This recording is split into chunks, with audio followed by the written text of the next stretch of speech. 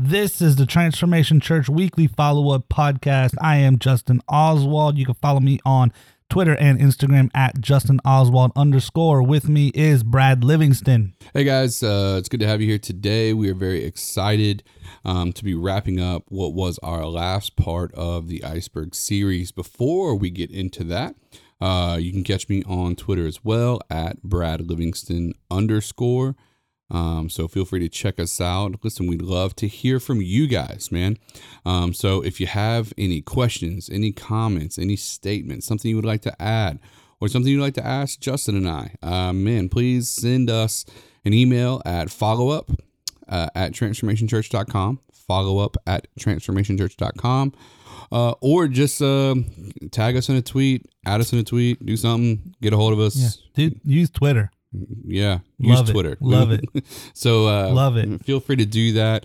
And then Justin, where can they find the church as a whole on social media? On Instagram and Facebook at Transformation Pensacola, or you can find all that from our website, transformationchurch.com. That's it. Check us out. And so, man, we are very, very excited about this week and such a great weekend, man. If you guys have not got a chance to listen to the sermon from this past week, go check out the podcast, or go check us out at transformationchurch.com and watch it. You can watch it there, or you can listen to it on the podcast. But a good week, man. Real good. I saw a bunch of stuff online, just people, posting about this service on Sunday. The message was great. It was powerful. I'm really I'm not just saying it when I get up and close the service out, but I really like this series, this Iceberg series. I just think that anytime you can talk about something that's has life application,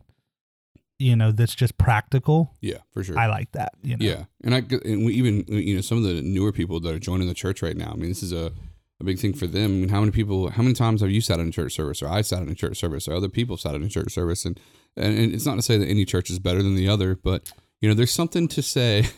There's something to say about when we're able to take the Bible and deal with things that we're dealing with, And so I think there's definitely, I believe in and I support and I practice expository and exegetical preaching, all those things. But I think there's also good moments where we get to deal with what people are dealing with in life from a topical standpoint, and we have done that in the Iceberg series. And like Justin said, I think it's just been awesome. It's been a lot of fun.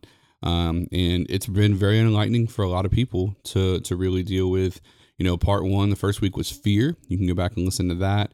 Then we dealt with unforgiveness. And then last week, week 3, we dealt with essentially what was peace. And then this week we were dealing with silence.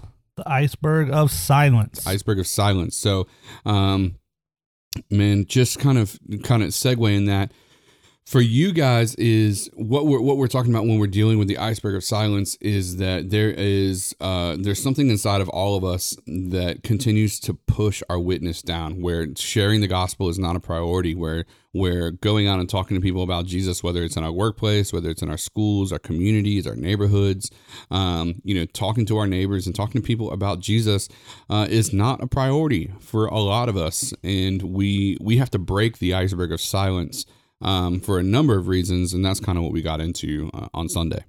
Yeah, so when we start off talking about dealing with the ice of silence, we listed reasons why people are silent. Yep. We'll walk through that list a little bit. First one was we believe that nobody cares. Yeah, a good reason, a good chunk of the people are kind of insecure in their faith, and they think that no one cares about what I believe. It's not that important. No, whatever.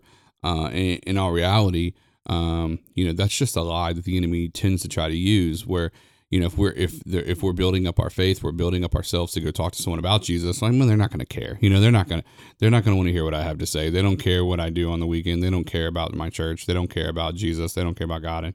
And man, really having to shift away from the idea that nobody cares.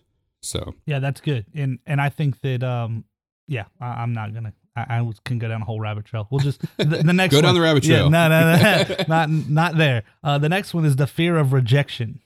Yeah, so the fear of rejection, and we actually talked about something that I thought was pretty unique we talked about how with rejection, the same neurological pathways in our brains are triggered when we experience pain. Those are the same pathways that are triggered when we experience rejection. And so, you look at someone and why do we fear rejection so much? Why do we fear the idea that someone would disagree with us or tell us they don't want to be our friend anymore because of the way we believe? And it's the idea of rejection. But our brain processes rejection the same way it processes pain.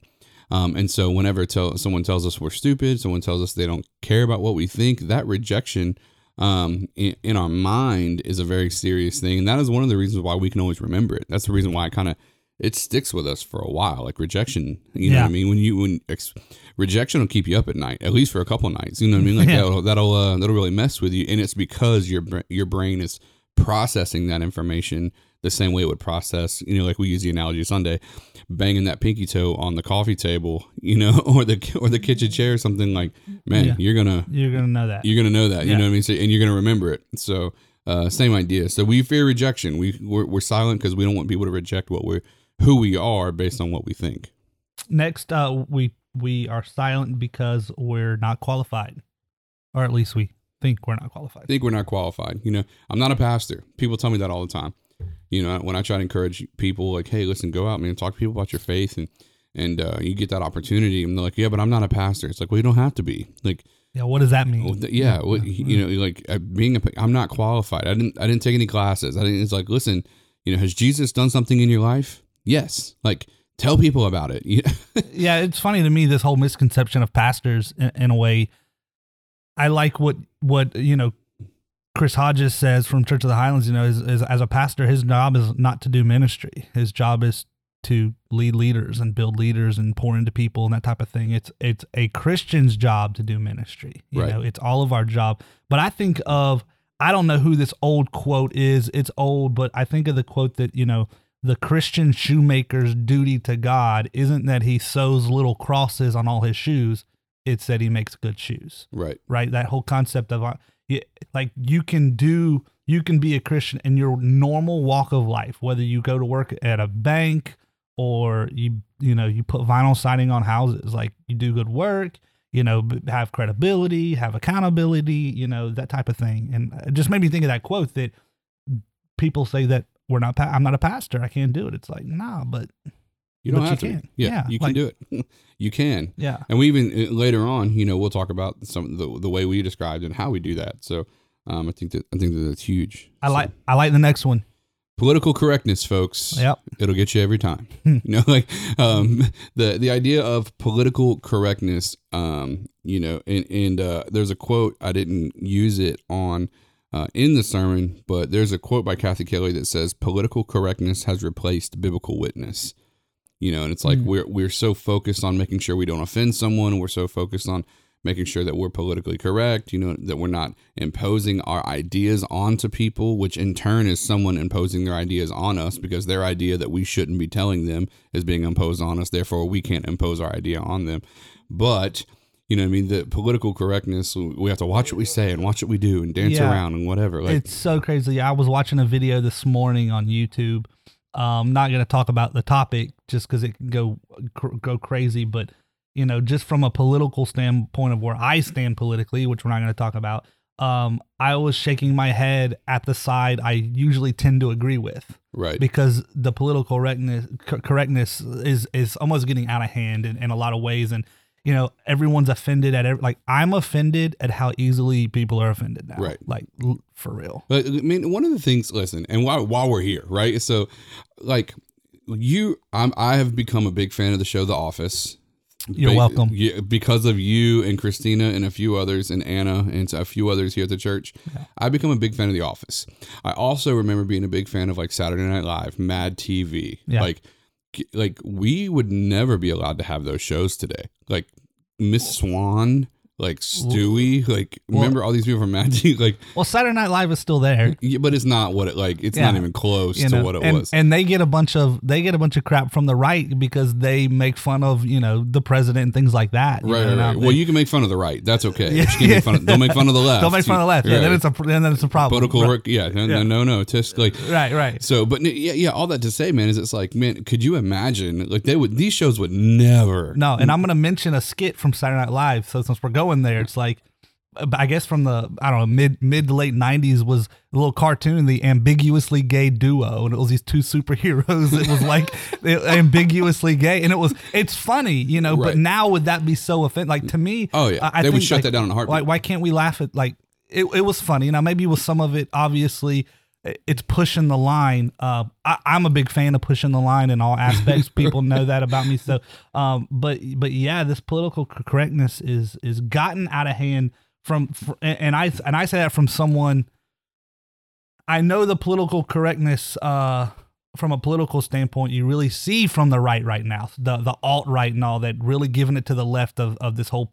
Being against the political correctness, and right. I don't want to sound like I'm in their camp. Because I'm not. But if you followed him on Twitter, you would know. There is a point where we have to say, okay, like this whole offense thing. It's getting out of control. It's getting out of control. And then you put that into context with what we're talking about, like as Christians and stuff. It's like, so does someone who's maybe new to the faith, like is newly saved, are they apprehensive? I won't even use the word scare. Are they apprehensive to talk about their faith in their workplace? And here's it. And I used to tell kids, like at school, like they can't tell you at your public high school that you can't talk about Jesus. Right. Can't do it. On your time. Right. In between classes. Right. Can't do it. Right. You could carry your Bible around. Like they cannot 100%. Tell you. Right. When you're in class, when you're on their time, that's their time. But when you're in between class, you're walking through the hallway, or if the teacher is giving you free time, you can do whatever you want during that time. That's yours. That's right. And they just, and even at work, I know there's rules and things like that, but I think at some point Christians have to stop allowing ourselves to be bullied in certain arenas. 100%. Now, what happens when if you're at work and you want to talk about Jesus and your boss is telling you, hey, you need to chill. What if you start using the word hate crime back to them? Hey, this is verging on a hate crime. You're violating my right now.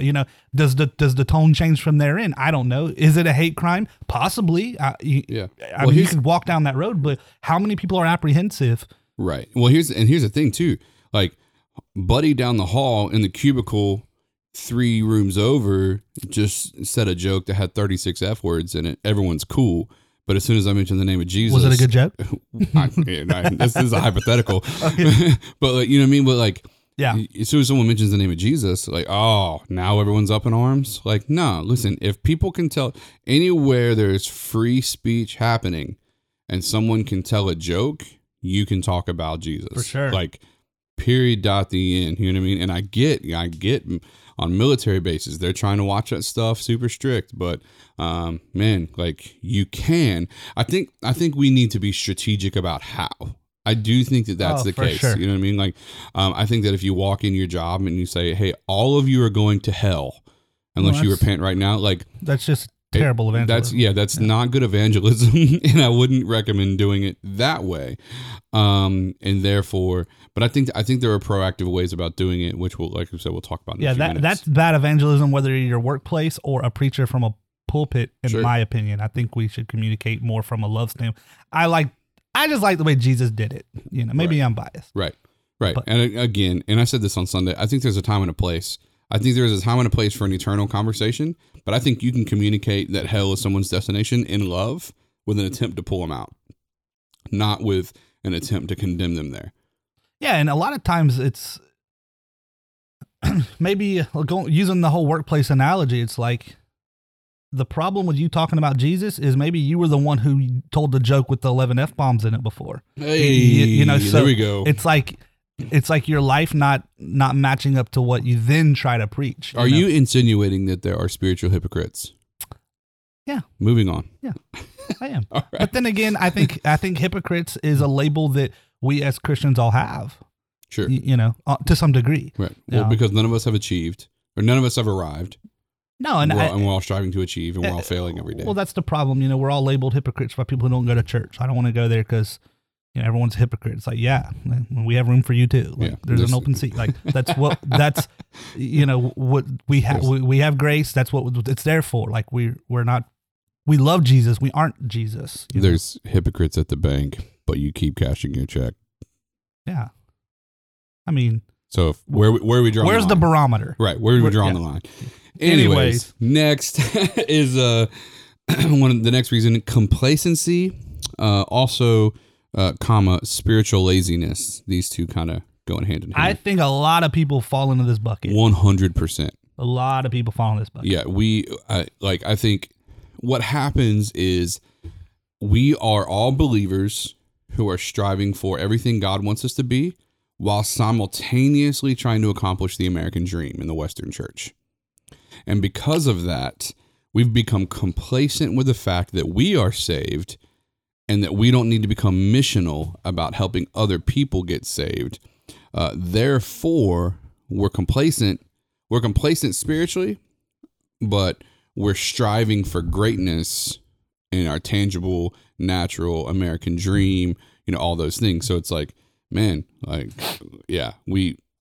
that's tough. Yeah, it's a lot. That's a lot. You know what I mean? Like, I got to get this bigger house. I got to get this bigger car, faster car, shinier car. I mean, even going back to last week, going back to vanity and peace and all those things that we talked about. Well, and I almost view it not from a different angle in a sense, because I think about when I was back in the corporate world, sales world, did sales. We used to have this thing on the wall in my office. It was like the 3 dangers of success. One of them being complacency, right? And then think about that from a church perspective. There's hundreds and hundreds of churches, probably in this town alone, hundreds and hundreds of churches. Yeah, about 1,200. Thousands of churches around even the nation that are I think we could label complacent in what they're doing. Now, the 10, 20, 30, 40 people that show up, into their holy huddle or high-fiving each other and patting each other on the back, and that's great. I'm not trying to diminish that at all, but other than I know a church right now, this tiny, it's small. I believe all the people there love Jesus and all these things. Over $100,000 in the bank, yet they do nothing. Right. Buildings, everything's paid for. Money in the bank. There's no outreach. There's no evangelism. There's no activities. Right. The same 15 people show up every week. They sit in the same spot at the same pew every week, and it's like, what are y'all doing? Right. I'm great. Y'all are all going to heaven and all that. Like, I think that's awesome. Like, we'll see you there, but what about everyone else? Like, in your sphere of influence? I miss the scripture where Jesus said, "Go and wait and do nothing while you anticipate the end times." I'm pretty sure there was go and make disciples. There was go and preach the gospel. There was go, like, it's what the old thing we've talked about where you said to me one time, it's like, since when did the gospel become come and see rather than go and tell? Yeah, I mean, I love that. And I started realizing that just from Facebook. From pastors and church leaders and churches that I like their page in this town. Every week they all say the same thing, right? Including, and we're guilty of that here, I think. So it's not us saying we're different, but every week we're working diligently. We're working diligently to be to have a different voice in that arena. But every week from every pastor and every church, it's don't miss Sunday, be here. Life changing. Every message is life changing.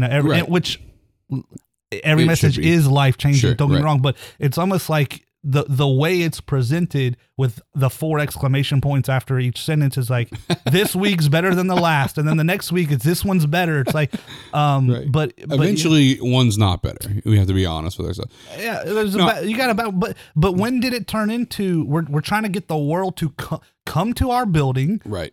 Come here, come see what it's about, versus go and tell. Which is one of the I think one of the reasons. Like, pause for a second. I think this is one of the biggest reasons why I always will. I'll never have a problem with it, and I always will support and stand behind our pastor, Pastor Dan, the founding pastor of Transformation Church.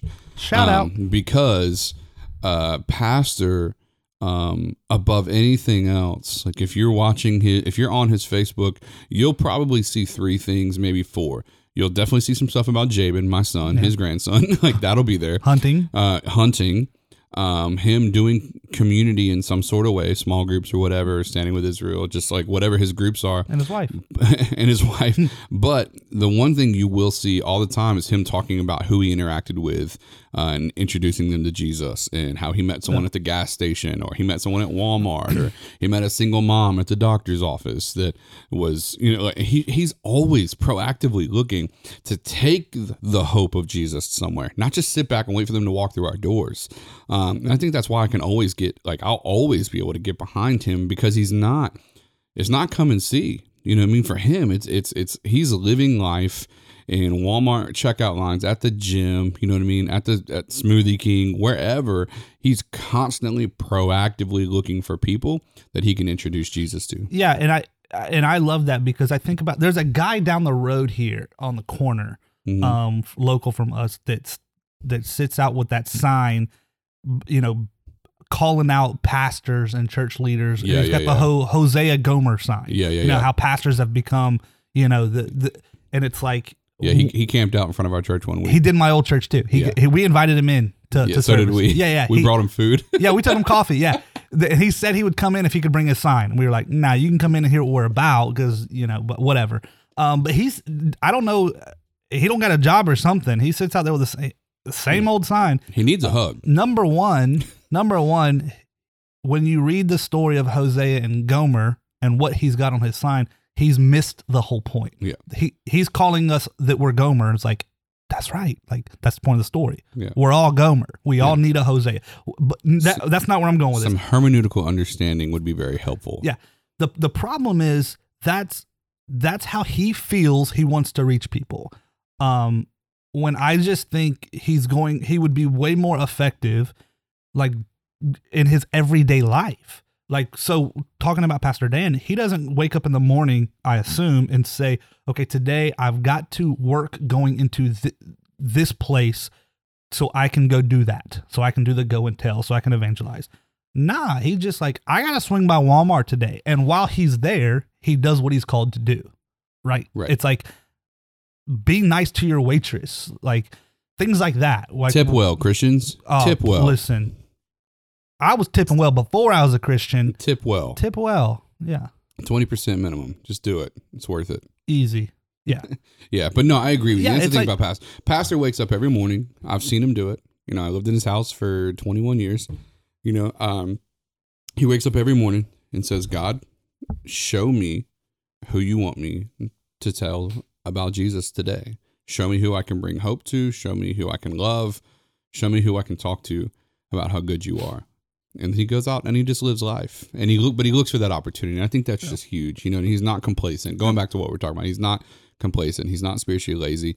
There's a hurting, broken, dying world out there, and we have a job to do, and we need to bring the gospel to them, and not just be so fixed on what I want to accomplish today and what, me. So me. Next is we don't see the need. The next reason why we don't share the gospel is we don't see the need. Like, is there even a need to share the gospel? And some of these kind of blend into each other a little bit. On Sunday in the sermon, which you need to go back and listen to the podcast if you weren't there, if you missed it. We kind of broke down not seeing the need and what sin is and what sin is not. Right. Like, in other words, I used a phrase on Sunday, like, if you said a cuss word today, you're not going to go to hell. If your life ends today, Jesus. if you whatever, like, if you but then we took it all the way to the extreme that if you killed someone today, that's not the reason you would go to hell. We had a lady come to me not too long ago, and she said, I was talking to one of my family members, and he just told me that he's gay, and I was trying to tell him that you can't be gay because then you're going to go to hell. And I said, wrong. I said, being gay doesn't send you to hell. And her eyes just got real big. I think she was like, I don't know if she was angry with me or didn't believe what I was saying. And I was like, I think you're missing the point here. I said, Jesus came, he didn't come to drastically pull out these individual acts of sin in our life, because his homosexuality is no different than your gossip or my what. Like, we all have things in our life, so the things aren't the problem. Right. Sin being at our core, like not having Jesus transform us into a new creation, 2 Corinthians 5:17, right? Like, that is the problem. Romans 5, that like all of those, us not being transformed by Christ into a new being, that sin is not. We need to repent. We need to turn away from those things. Don't get me wrong. I'm not saying we should just keep doing them. No. What I'm saying is, you can try to stop doing the bad things.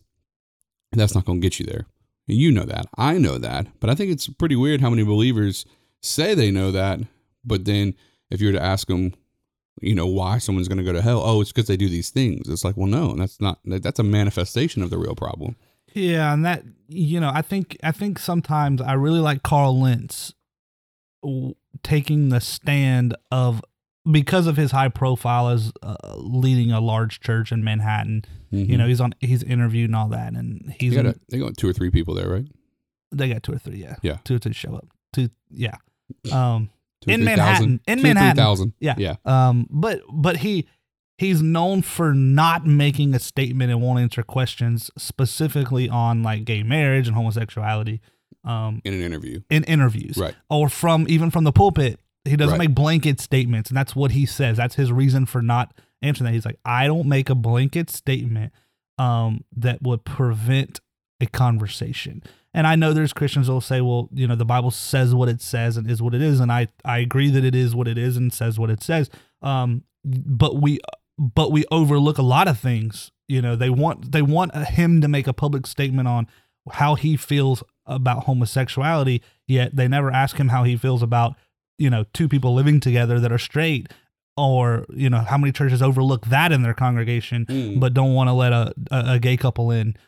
In fact, I don't think I told you this, so you're going to learn something. We got an email. We got an email last week to our church. Okay. From our website asking. It said, I looked at your website and I don't see your church's beliefs on homosexuality. Can you please let me know? Left contact info. So, one of our girls forwarded me the email, like, here, I'll let you handle this how you see fit. And I called the lady. I wasn't going to respond in email because I called her, and I was like, hey, real nice. And I said, the reason I'm calling is because I felt like, I don't want any of yours or my tone to be misrepresented in an email. Right. And I just felt like we should, this kind of question deserves a conversation. And she appreciated that. They just moved here. Her and her husband had just moved here. And she was curious because she has a gay family member. Okay. So that was her. She was curious. And I asked her, I said, I'm not sure if you're asking the question from the angle of maybe you've been a Christian your whole life and you're completely against homosexuality. You're thinking of visiting our church and you want to know our stance. Are we one of these new hip churches that allows, right. whatever? Or are you asking from the other side of maybe I'm gay, but I believe there's God that loves me and I'm trying to reconcile this. And I want to find a church that won't judge me, right. So I asked her, I was like, I don't know what side you're asking this question from. And she said, more from the second one. I'm married. I'm not gay, but I have close family members that are, and I'm just curious. And we had about a 20-minute conversation. Wow. And it was really cool. And I think her and her husband are going to visit because I was able to talk to her, say, look, I told her, we believe what the Bible says, that sex is between a man and a woman that are married. So anything out of that we believe is sin. Right. Whether it's 2 women, 2 men, a guy and a girl who aren't married, to us, it all falls under the same category. Right. I said, now, that being said, we're not going to perform a gay marriage, right. but we're not also going to condemn the 2 people that walk in our doors and tell them they don't have a place here. So if 2 gay people walk in our door on Sunday, I believe our people, our congregation, and our leadership will allow them to sit through a service and hear the gospel. Yeah. Without pointing fingers, say you can't even be here because one, I don't think their sin is elevated above mine. Right. But we had a really cool conversation, and I think that's important. Well, and we know that. I mean, right now, I know there's 3 gay couples that come to our church. Like, yeah. You know what I mean? And and they're appreciative. I've spoken to one of them personally. They know what we believe as a church. But even then, even when we have those conversations, like we don't have conversations that start off with, well, we believe. Like we just start, like every conversation for us is like, well, the Bible says, and then we move forward because what we believe doesn't matter. Ultimately, at the end of the day, what I believe is irrelevant. What the Bible says is, and we have to introduce it like that. And so when they came to me, they said, what do you believe? And that was exactly what I told them. I said, well, honestly, what I believe doesn't matter. What the Bible says is, but then I gave them the same breakdown that I gave the lady, where I said, what I believe is, what you think is my problem with you is not my problem with you. As a matter of fact, I don't even have one. I said, Jesus needs to radically transform your life, not because you're gay. Jesus needs to radically transform your life because your life doesn't have him in it. So you don't need to become ungay or what, like that's not the goal here. The goal is that you need to repent of all your sins and that you need to turn to Jesus and let him make you a brand new creation. That's it. Yeah. But what about being gay? What you need to do is what the Bible says, repent and become a brand new creation through the blood of Jesus and what he affords on the cross. Like we don't even have to get into this individualistic, what's right, what's wrong. I mean, I think that conversation is healthy. You know what I mean? I think when you have the conversation, the lady is totally healthy. But when they come, like, even when they come to me, I'm like, which again drives the point that I agree with Carl Lentz. You know, Carl Lentz, if you ever listen to this podcast, I support you, bro. I just want you to know. I don't know if you're going to tune in one day. Someone may hand it to you, but whatever. Yeah, no, it's just, I don't know. Yeah. We'll move on because we can talk about that all day. We probably do a whole podcast on that. Yeah, so, all right, next, where were we? We don't see the need, right? Yep. Next was, we don't know how. We don't know how. And that kind of segued into the 3 points on the sermon. We don't know how. Rabbi Zacharias has a quote. It says apologetics, which is the firm belief, particularly in something religious, and the ability to argue on behalf of. So the ability to have a conversation on behalf of a particular belief system, particularly one that's religious, also known as apologetics. He says apologetics makes the believer think and the thinker believe. Yeah. Which I think is huge. Because every agnostic, every atheist thinks that they're smarter than everyone else. Yeah, and here's the fact. A lot of times when it comes to Christians, they are. And they're usually very intelligent. Yeah, well, the church as a whole, at least the Western church, has done a poor job of teaching its people how to talk about what they believe. Right. You know, I think that's where you see in the Baptist denomination has historically done a good job with Sunday school for years and years of teaching. You know, they've been good teachers. But the problem is, and look at Mormonism, look at Jehovah's Witness, like they teach Islam, but you know, Mormons teach Mormons how to talk to Christians they consider themselves Christians. They're incorrect, but right. You know, where we don't do that, we have a hard time with that. So you take someone who's even a newer believer, you put them up against someone who's an atheist or agnostic. Maybe it's even them wanting to have a legitimate conversation and to learn something. And a lot of times, the only answer a Christian can give is just have faith. Okay, but can you go a little farther than that? Like, why does your church believe in this? You know, you believe in speaking in tongues. Why? Well, because I just do. My grandma did. Yeah. Oh, great. Okay, so you can't even have a conversation. So the problem is, it goes down to like a branding problem. You know, I think that's where people who are atheist or agnostic or you know, who tend to be intelligent, they need some kind of evidence, and I think we have evidence to show them. Just most Christians don't know what it is. Yeah, which goes back to the complacency, lazy. Yes, it goes. All these are so connected. So, I think it's important to. I think apologetics is important, and I always like that kind of thing because I'm a thinker. I watch a lot of stuff online and read a lot of things that even like we give the little thing when I'm giving out my Twitter is like proceed with caution. That's kind of a joke, but that's because I like and retweet things that I don't necessarily agree with, but they make me think. Like I'm a thinker. I like to think about things or expand your horizons. And so I don't just listen to one news station like so many Christians do. They listen to one outlet, and it's like, okay, Fox News. I'm gonna have to put a bleep in there. Yeah, we do not condone or anything. Yeah, but no, you know what I mean. It's like, yeah.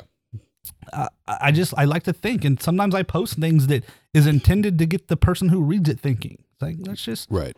So yeah, I love the apologetics. Let's go to point number. Oh, you had something? No. I was gonna say I nothing crazy, but I agree. I think even going back, complacency, spiritual laziness is, you look at Islam, you look at Mormonism, you look at all these, none of them have the disciple maker, which was Jesus. So none of them have the disciple maker, but they all do the best job at discipleship in their own individual religions. It's like, wow. Wow. It just takes effort. That's the thing. Like, you go look at this guy on YouTube, Jeff Durbin, right? Out of like Arizona. He's a pastor. He's a Christian.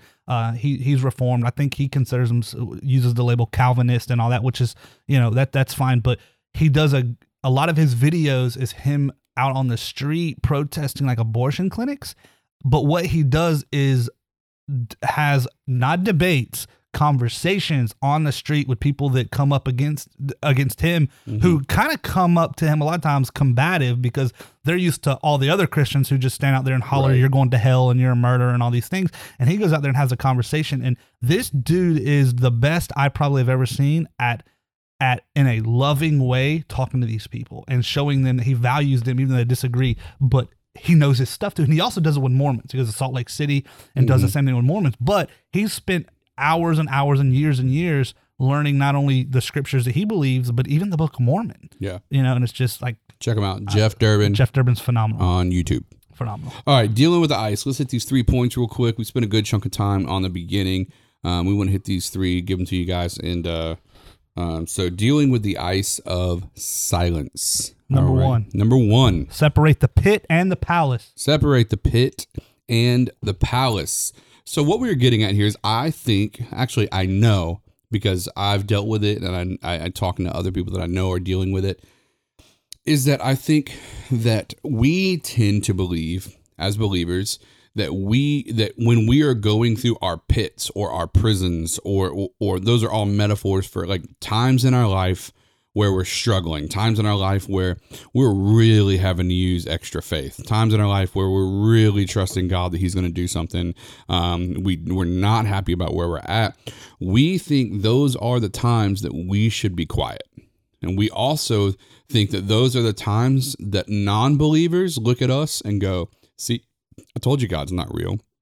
In reality, those are the times that non-believers are looking at us to see if we actually believe what we preach. In other words, man, you need to follow Jesus because life is great with him.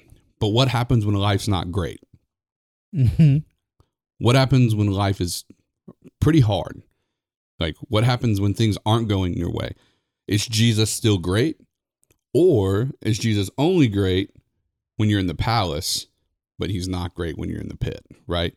And so we talked about separating the pit from the palace. That's good. And so, we have to understand that we have to disconnect what God has done from what God is doing. So God has transformed us. He's brought us into a brand new place. He's made us a new creation. 2 Corinthians 5:17, right? Like, we're trying to focus our minds and our heart on Christ. Colossians 3, like, we're doing all of these things, but when life goes bad, that's actually the moment of truth to all the people we've been telling about our faith, right?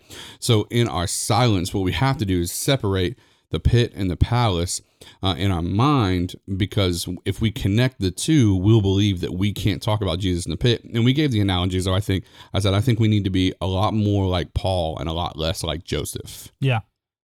So, when we see Joseph gets thrown in the pit and gets kidnapped by his brothers, thrown in the pit, sold into slavery, becomes a worker in the house, gets accused of rape, thrown in prison. And when he gets to prison, all he's doing the whole time is talking about how unfair it is that he's there and how he shouldn't be there.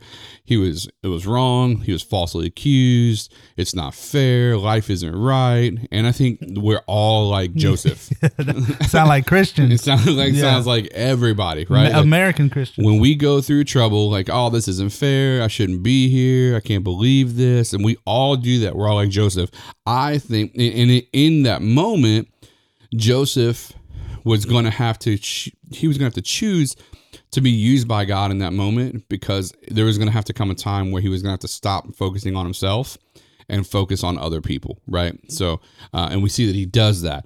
Whereas Paul, when Paul gets thrown in prison, right, when Paul's in his pit, homeboy is just gangster about it the whole time. Like to live is Christ, to die is gain. So, I mean, like, you can kill me, I'm going to heaven. You're going to leave me here, I'm going to preach Jesus. You can't mess me up. All right, we're going to throw you in prison. Fine, I'm getting the whole prison saved. Like, everyone's going to be a believer when I'm done, and the guards are going to know Jesus too. Like, it didn't matter what they did to him. He was constantly looking for the opportunity to see how he could proclaim Jesus, how he could take the gospel, he was always looking for that opportunity. And the pit, his pit and his palace, which are both metaphors for when things are going wrong and things are going right. Both of those things were not the hinge for him on whether he could or couldn't share the gospel. Yeah, his circumstance didn't dictate the mission. Right. Right. And I like that. It's like so many times you hear about what people can't do. It's like ultimately, like, no one cares. Right. Like, okay, yeah, it's a bad day. Like, okay, great. Mm-hmm. But and yeah. Well, not only that, but I mean, even for us, you know what I mean? Like, as we go through stuff, Justin, if God forbid you go through something very, very hard tomorrow or next week, that really test your faith, anyone that you've talked to about Jesus over the last 6 months, that's when they're going to start watching. Right. That's when they want to know, like, okay, is this dude for real? Like, he's told me how Jesus can help us through the storms of life. And like, he's preached that. So like, let's see if he lives it now. And unfortunately, most of the Western church tend to fall apart when circumstances go wrong, right? Not everyone. I mean, there's some but man, when we get tested, we turn into a lot of Josephs, start whining, complaining instead of looking for how Jesus is going to do it. So that's a huge thing for us. So we got to separate the pit and the palace. Yeah, reverse engineer your finish line. Right. Like, what your goal is. Where do you want to be, and what is it going to take to get there? It's a bad day. Someone messaged me on Facebook a couple weeks ago, late at night. I shouldn't have been awake. But serious issues, serious problem. Needed to hear something right then, and I'm not the there type person. I'm not. I'm not that person. So you're not warm and cuddly. No, not for at that. 1 a.m. Not for that. So, but that person needed to hear something. So I ask questions. Okay, this is where you're at. Now what? What's your next step? Yeah, exactly. You're in a bad state of mind. You know this. You're telling me what you know. So now what? Right. What do you want from me? Obviously I need to speak some truth and some life and that type of thing into that situation. And I did, but let's talk practicality. What are you going to do tomorrow? Like, when you wake up in 6 hours, now what? Right. Exactly. So, no, true that. Number two, recognize the depth of mercy and the height of grace. I think that we, as believers, when we recognize and when we remember, like, how low we were when Jesus saved us, right? We even use the scripture, Psalms 18:35. It says, "Give me your shield of victory, and your right hand sustains me." And this last part right here says, "You stoop down to make me great." In other words, like, God had to come down to where we were to pull us up in through. So with mercy, he rescues us from what we absolutely deserve, which is hell. But he had to stoop low. Like, there's a depth of mercy because he had to come so low to pull us out. And yeah, I mean, we wrote down some of these, just a few of these things where he said he didn't just eliminate the consequences of sin, but he justified us, right? He didn't just make us not guilty. He made us innocent. He didn't just make us not dirty. He made us clean. He didn't just take us out of bondage, but he made us heirs to the throne, right? He didn't just bring us to the palace, but he gave us a robe. He didn't just give us a robe, but he gave us a room. He didn't just give us a room, but he gave us a mansion, right? And we said that we're not servants anymore, but we are royalty. Like, and folks, listen to this podcast.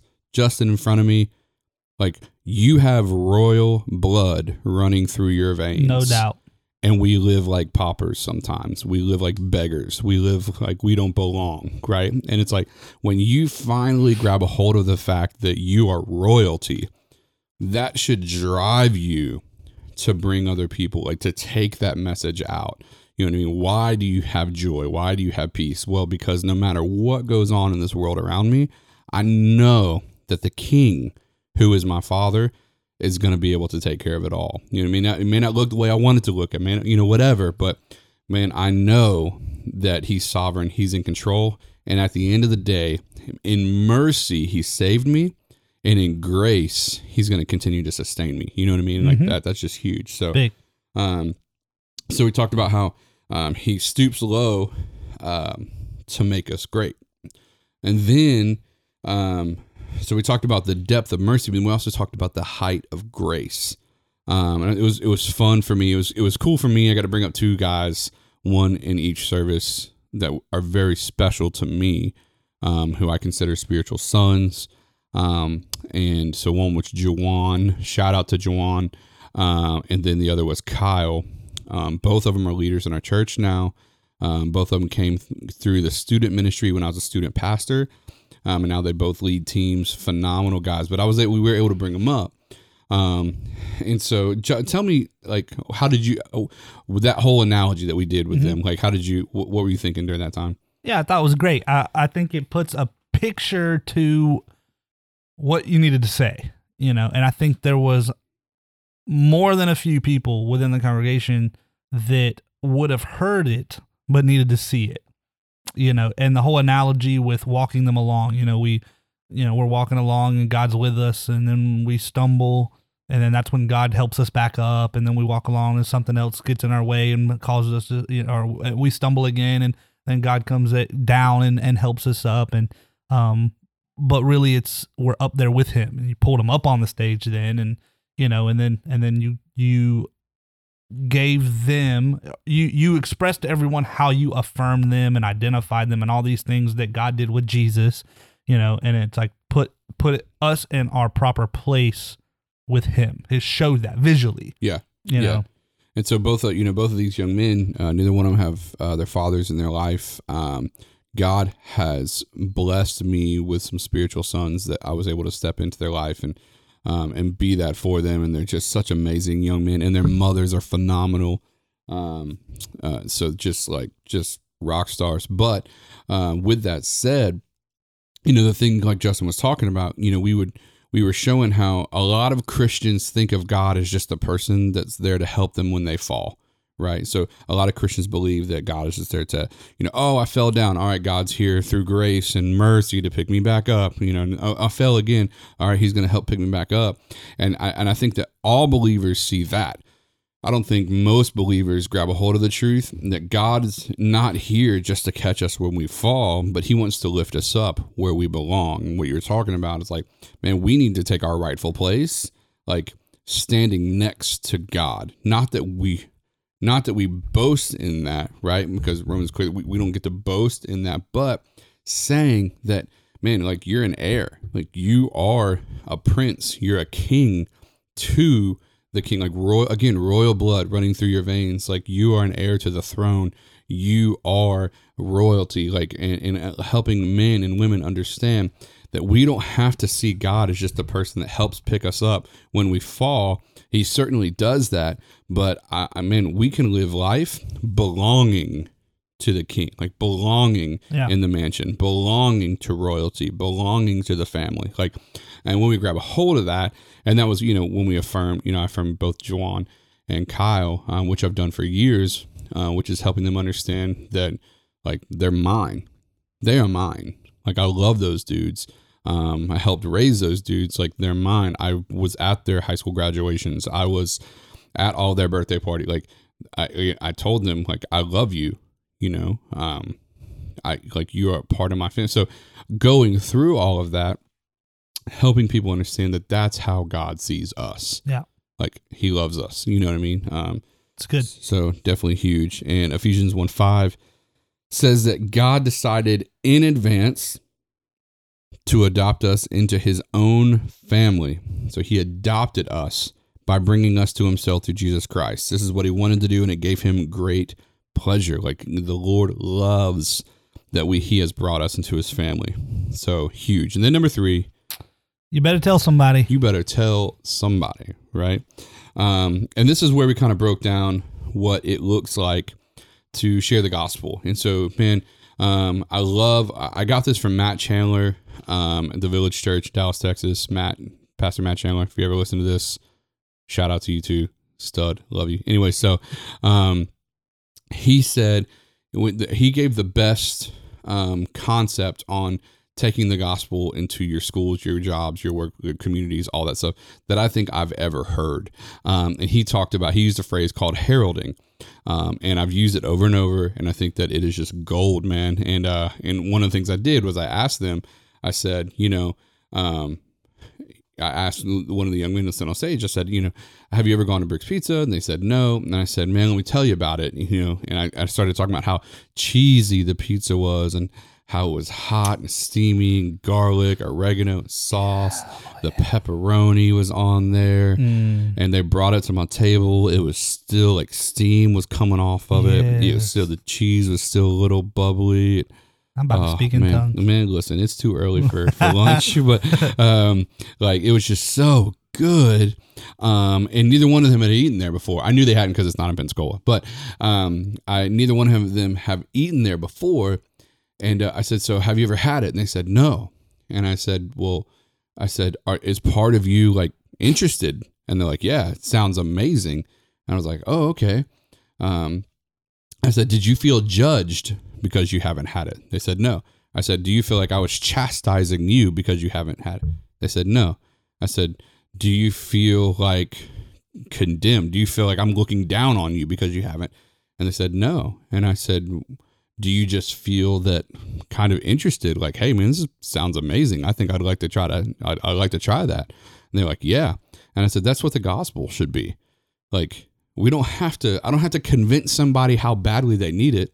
How about we just start walking around, telling everyone how good it was.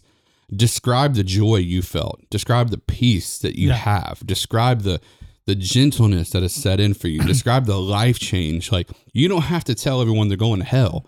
Just tell people how good the gospel and how good Jesus is to you, and let them want it for themselves. And that's going to be a work of the Holy Spirit. John 6:44 says that no one comes to the Father unless the Holy Spirit draws them. So I'm going to put out the hook, which is how great Jesus is in my life. And then I'm going to let the Holy Spirit do the work, which is heralding the gospel and then allowing God to do his part in drawing those in. Yeah, I think so many of us as Christians have our presentations so wrong. It's backwards, as far as, because the pizza's a good analogy, of that. And so many times it's, oh, you never had it?